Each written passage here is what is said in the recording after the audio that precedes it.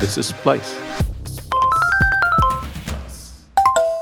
Let's get this going, just so that we all end on time and all of you can go and pursue your Friday activities. This is May 21st, and we're recording this, and we're going to make this publicly available on our website for those of us who can't join us live today. Obviously, we would love for all of you to speak openly, but if you want to be taken off the record, let us know. We'll edit you out in post. Otherwise, this recording will go out on the internet as it is right after this recording. Put yourself on mute if you're not speaking, and of course, remember to unmute yourself when you speak.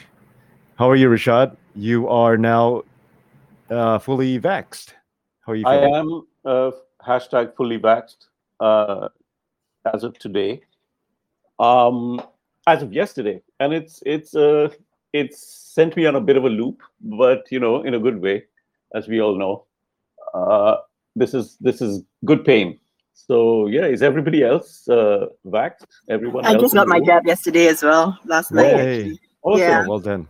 So I'm just on Panadols now. So I just get through the day.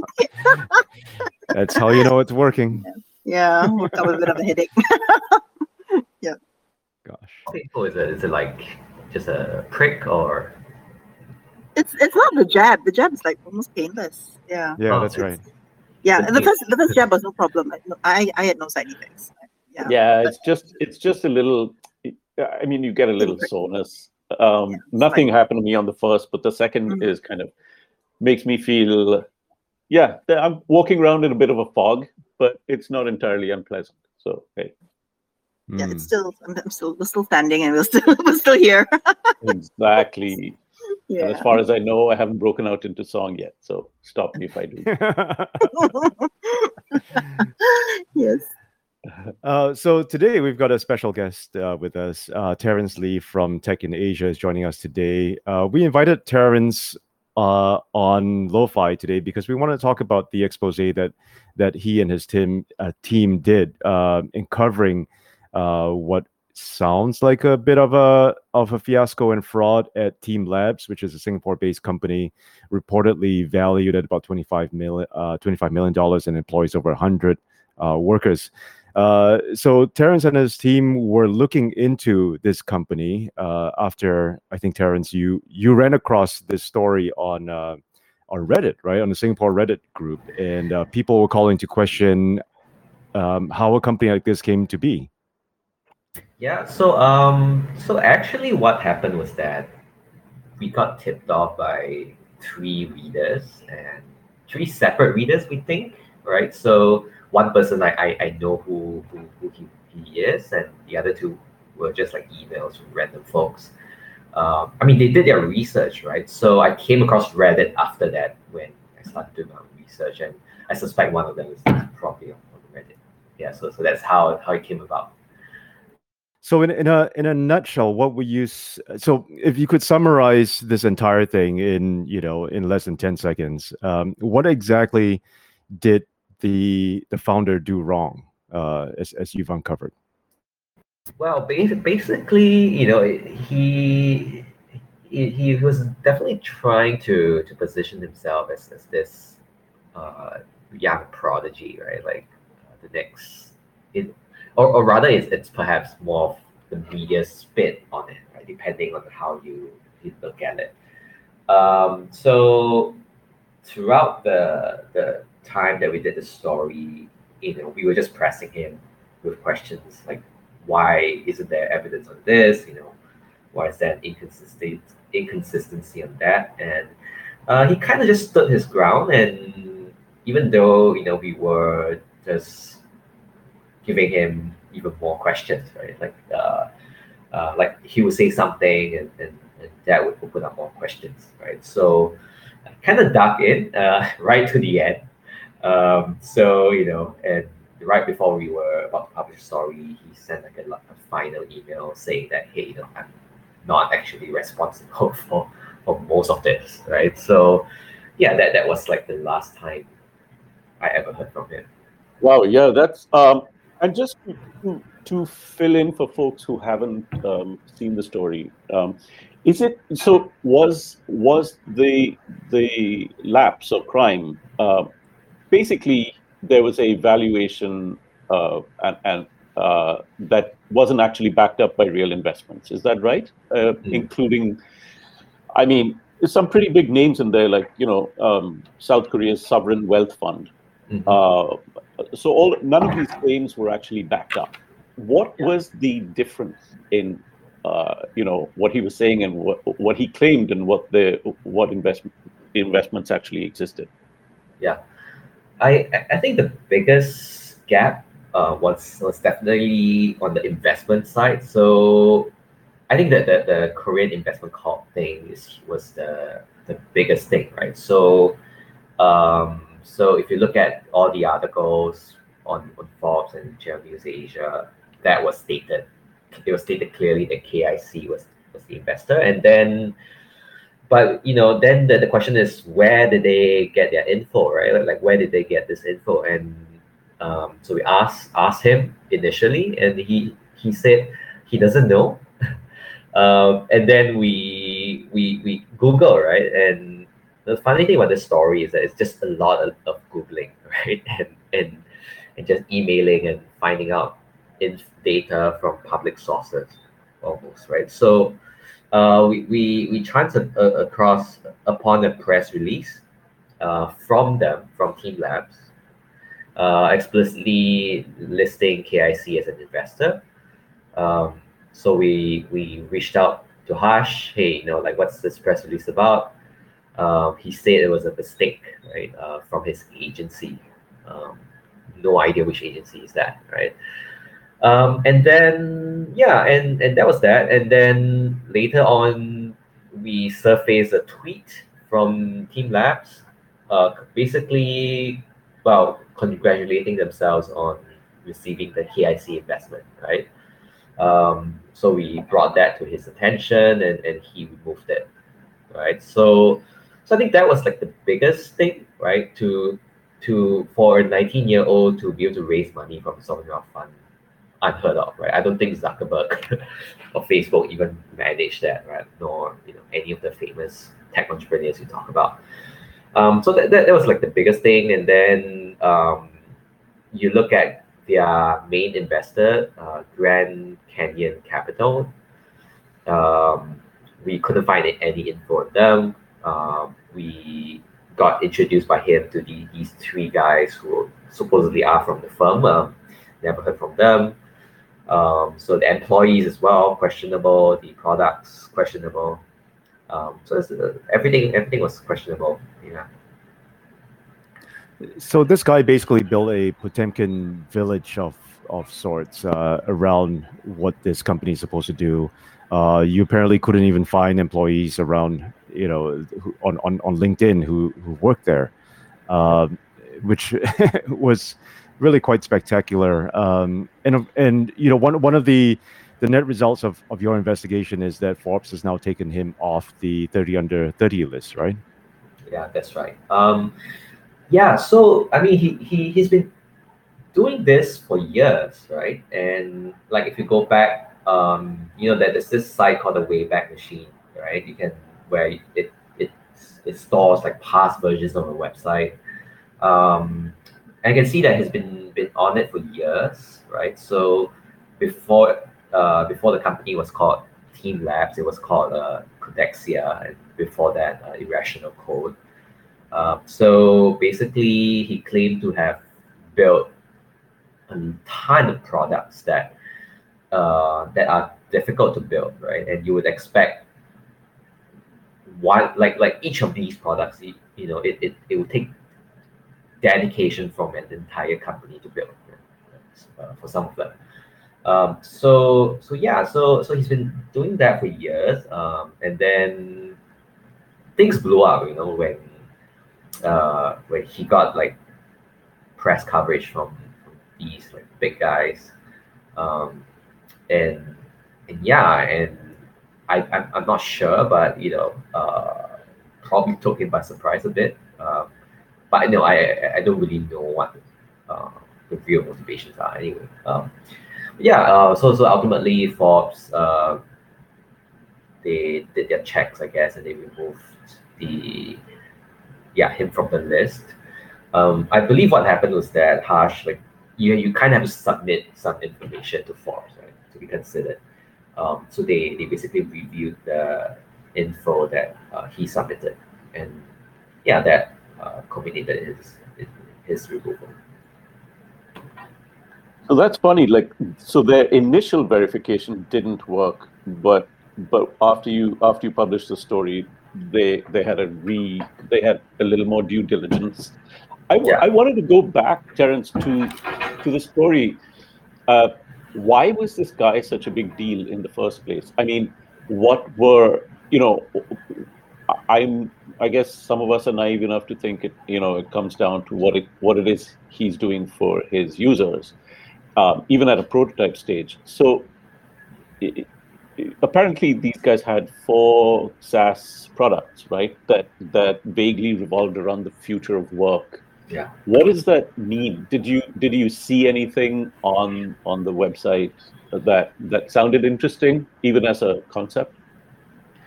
Not at all, right? Like I mean, it feels like just a bunch of technical words thrown together, really, and I don't think that the product was that compelling. For each product, that there are tons of competitors out there trying to do the same thing they're doing.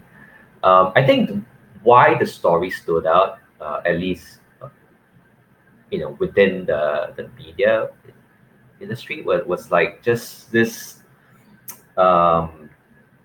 teenage prodigy type person who somehow managed to raise a ton of money from some credible people, and often that's enough, right? Like we typically try, like often, we cover startups and doing some deeply technical things, and I have no clue what they're doing, right? AI, right, or deep learning, or some algorithm, right? So, it's just highly technical, and often you kind of rely on these signals. So if so and so credible investor comes on board, you're assuming that they've done their due diligence, they have their experts come and evaluate the product, right? So I think basically that's what the media hung on to. I'm not saying that. I think one interesting tidbit was that we almost covered the company, right? Like I think he reached out to our podcast host and pitched the company. Yeah, fortunately we didn't bite. So I think he managed to send out these signals that he's this young guy, raised a ton of money from these well-known investors.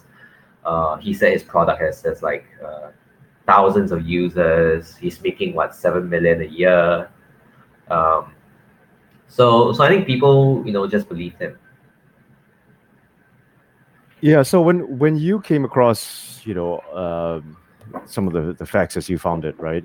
Did you approach Forbes and CNA with your questions to challenge their coverage of it, or to get clarifications? Yeah, we did. So basically, the sequence was that we just did a ton of our own research first. Went to the universities, we Googled, we try and speak to people who might know him and who might be able to verify his story. Like days before the story was published, we then reached out to Forbes, to CNA. I think for Forbes, we were asking, hey, like what's the criteria? Like they actually got a bunch of credible investors, right, to help evaluate the Forbes 30 under 30 candidates. So these are well-known names you trust, right? And so it's a bit surprising that they missed out as well on this, right? So so we reached out to Forbes, we reached out to CNA as well. Can't remember exactly what we asked them, but it was along the lines of like how like we're just trying to verify, if Harsh. So Harsh said that he reached out to them to correct some errors, right? So we're just trying to confirm that, and trying to also ask like how did they know that KIC was an investor and things like that. Yeah. So where does this leave you now? You obviously have you got a lot of coverage because of what you had uncovered. What where do you go with this investigation now? Is it over? Pretty much, I would say. I think uh, I'm pretty paranoid, right? So that there's always like something nagging at me, like did we look into this? Did we look into that? So even last night, like I was someone just WhatsApp me and said, hey, like do you look into this?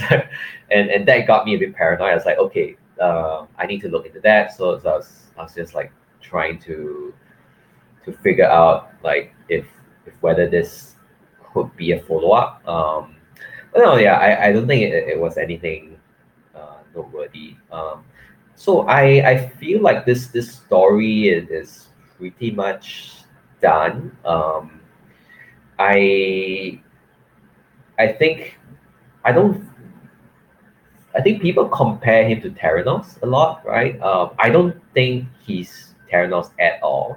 Um, I mean, Terranos raised billions of dollars actually raised billions of dollars from investors, right? And actually went much further along, but in their desperation to try and make the product work, they messed up, right, and did some criminal things. In this case, he I don't think he raised any money, um, apart from some $1,000 check, right, from a competition, right. I don't think he did anything criminal. I'm not a lawyer, but I don't think so. So yeah, so I think the harm here is pretty limited, I would say. I mean, the only people that were harmed were Fox, right, and Channel News Asia, and I think it also raises a question about media credibility and fact checking, and this came at an interesting time when the whole SPH debacle was happening, right? So yeah, so just like the right story at the right time. But apart from that, like I don't think there's anything else for us. Like we and we were talking about this, right? Like we actually had a video that we were about to publish. So basically, we thought, hey, we were the only ones that actually interviewed him, right? So why not, we take some of the audio clips, we put that into the video, just to really help flesh out the story and yeah, just you know give our readers more insight into the process. And obviously, there's a commercial motive, right? Like, I think this story did really well for us, and we want to try and uh, maximize that. But then, what happened was that we were editing the video, and our producer was extremely uncomfortable with it. Felt that like this guy, he's a teenager. I mean, his name has been smeared across, right, various media, right, like Straits Times and Mothership and so on, and Reddit, obviously, and so yeah, has his comeuppance. He I think he pretty much has been bombarded, by the coverage, and yeah, so he was very uncomfortable with it. I had my doubts as well, right? And but some of us felt like like we should just do it. You know, like we should treat everyone the same. Doesn't matter whether it's a teen or not. Yeah, we had to make a decision. So I think it was Thursday or something that we decided to kill the video. Um, um, and yeah, quite comfortable with that decision, I think, because it comes down to proportion, right? Like, um, is what we're doing proportionate, right, to the action, right, of the person, right? Uh, and I think we also want to try and minimize harm, right? So who knows what he's going through right now, right? And I think unfortunately, like you can I think Reddit was more or less fine, but if you look at the other forums, there were just a lot of racist remarks thrown around, even before the coverage, right? Like when he was featured on Channel News Asia and before all of this controversy happened. So yeah, we took that into account. Yeah, so we decided to just kill the story, and I don't think we'll be publishing anything more unless there's like a huge new development. But I'm not seeing anything right now. Yeah. I like what you said about finding a proportionate response, and ultimately this is a 19-year-old guy that we're talking about.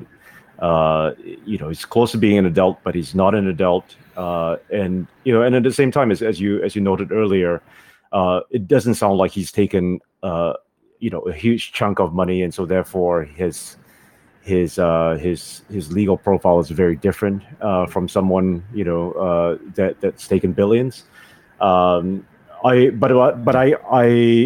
applaud you on taking a compassionate view of this. Especially with someone as young as he is, and to try to see it from his point of view. I think that's wonderful. So yeah, I also just a thing to add. I think it's clear to me, right? And it's one of the things that we didn't really write about, but obviously, he had some influence. He was influenced, right? Like he had some guidance.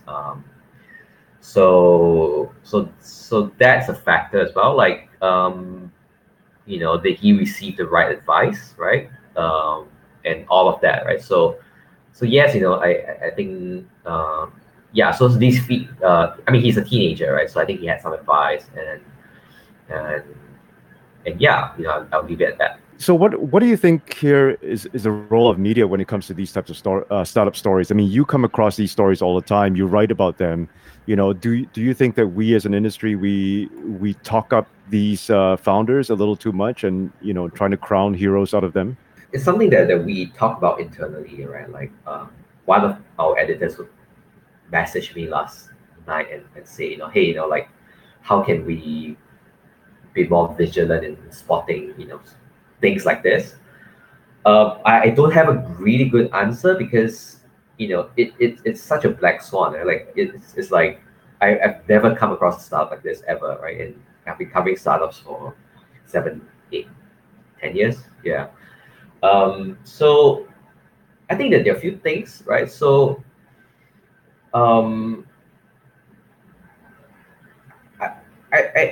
I think it was a very interesting story, right? That from many angles, right? I can understand why people would lap it up, right? And a lot of people actually found it inspirational, right? The original story. At the same time, it was there's a saying, right? Like if something's too good to be true, it probably is. So I think as journalists, we tend to fall into that trap, right? Like we see a really good story, we are desperate to publish it, right? And get the readership. But sometimes we don't stop and ask, like, hey, like maybe this is too good to be true, right? And at Tech Asia, like we sometimes fall into that trap, right? And we had to backtrack. There were definitely stories we did where that in the past that didn't stand up to scrutiny, and we had to rethink things. Yeah, so I think that's like a trap that we can fall into. And sometimes, like we don't exactly know what to look out for. Like if you're not a business journalist, right? If you're not someone that covers startups day in and day out, if your readership is just like your general audience, then you may not even know what to look out for, right? Like I think the extent to which Team Labs went, right? I think was really unusual, and so I think then the question is, I think everyone's like blaming CNA, right? But I'm asking myself, like if I were in their shoes and with their level of experience, right? Like would I have spotted this, right? So I think I really have to give credit to our readers, like you know, the people that spotted this are like startup people, tech people, engineers, so very specialized people, right? And I think this speaks to the value of niche publications, right? And just like beat reporting and just really knowing your beat and knowing your field really well, right? To because it takes experience and expertise to be able to spot these things. Um, and I think as for Forbes, I don't really know what's went on. I mean, they had investors, VCs to look at it.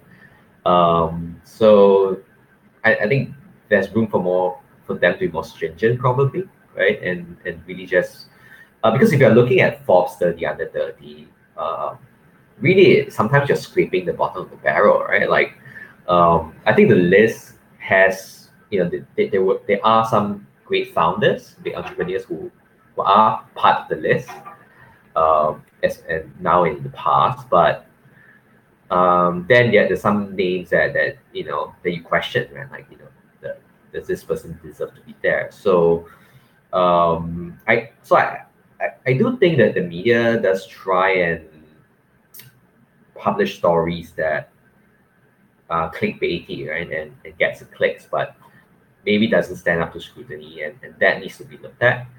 I think yes, we need to be careful about people who try and game the system, right? Because like for example, at Tech in Asia, we write about funding news all the time, right? And we do stories that are short and fast, and it's just about breaking the news.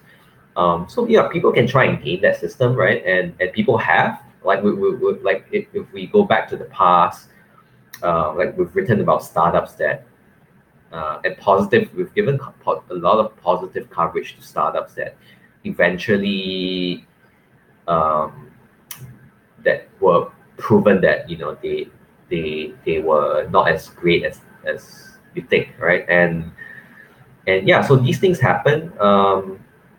I think I think for Team Labs it was a case where I guess we were a bit lucky, and also we were specialized, and therefore we could kind of question the coverage of other media. Yeah, so yeah, there's a lot of things going on for sure.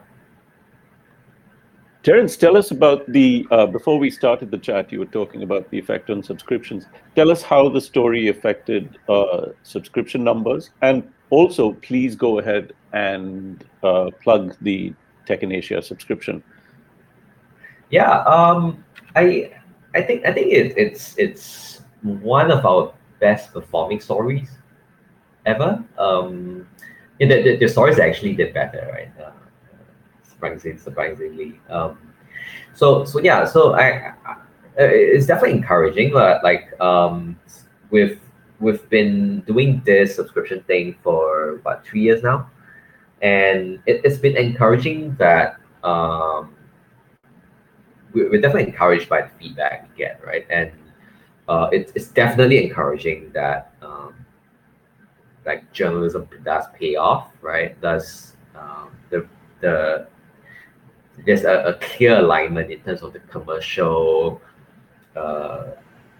goals of the company, right? And with good journalism, right? So that to me is very encouraging. I'm glad that we did this. So yeah, very encouraging. I mean we've done such stories in the past where we dive deep into companies, we really question them. Those stories have done well for us.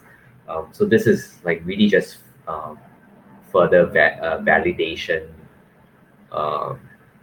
as to what we're doing, and yeah, it does encourage us to keep going.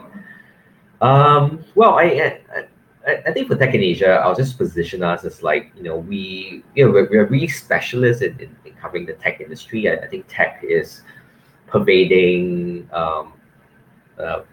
everyone's lives, right? Like what is tech these days? Everything is tech, right? So we're really good at that, I think, especially covering startups and all the way up to the listed companies. I think we spot things that even the business media will miss. So yeah, like if you want tech coverage that is really nuanced and in depth and that gives you like the real picture of what's going on, yeah, subscribe to us. Wonderful. We are slightly over time now. I just wanted to make sure that we're getting questions as well from the community here. Anyone with questions for Terence? Just unmute yourself.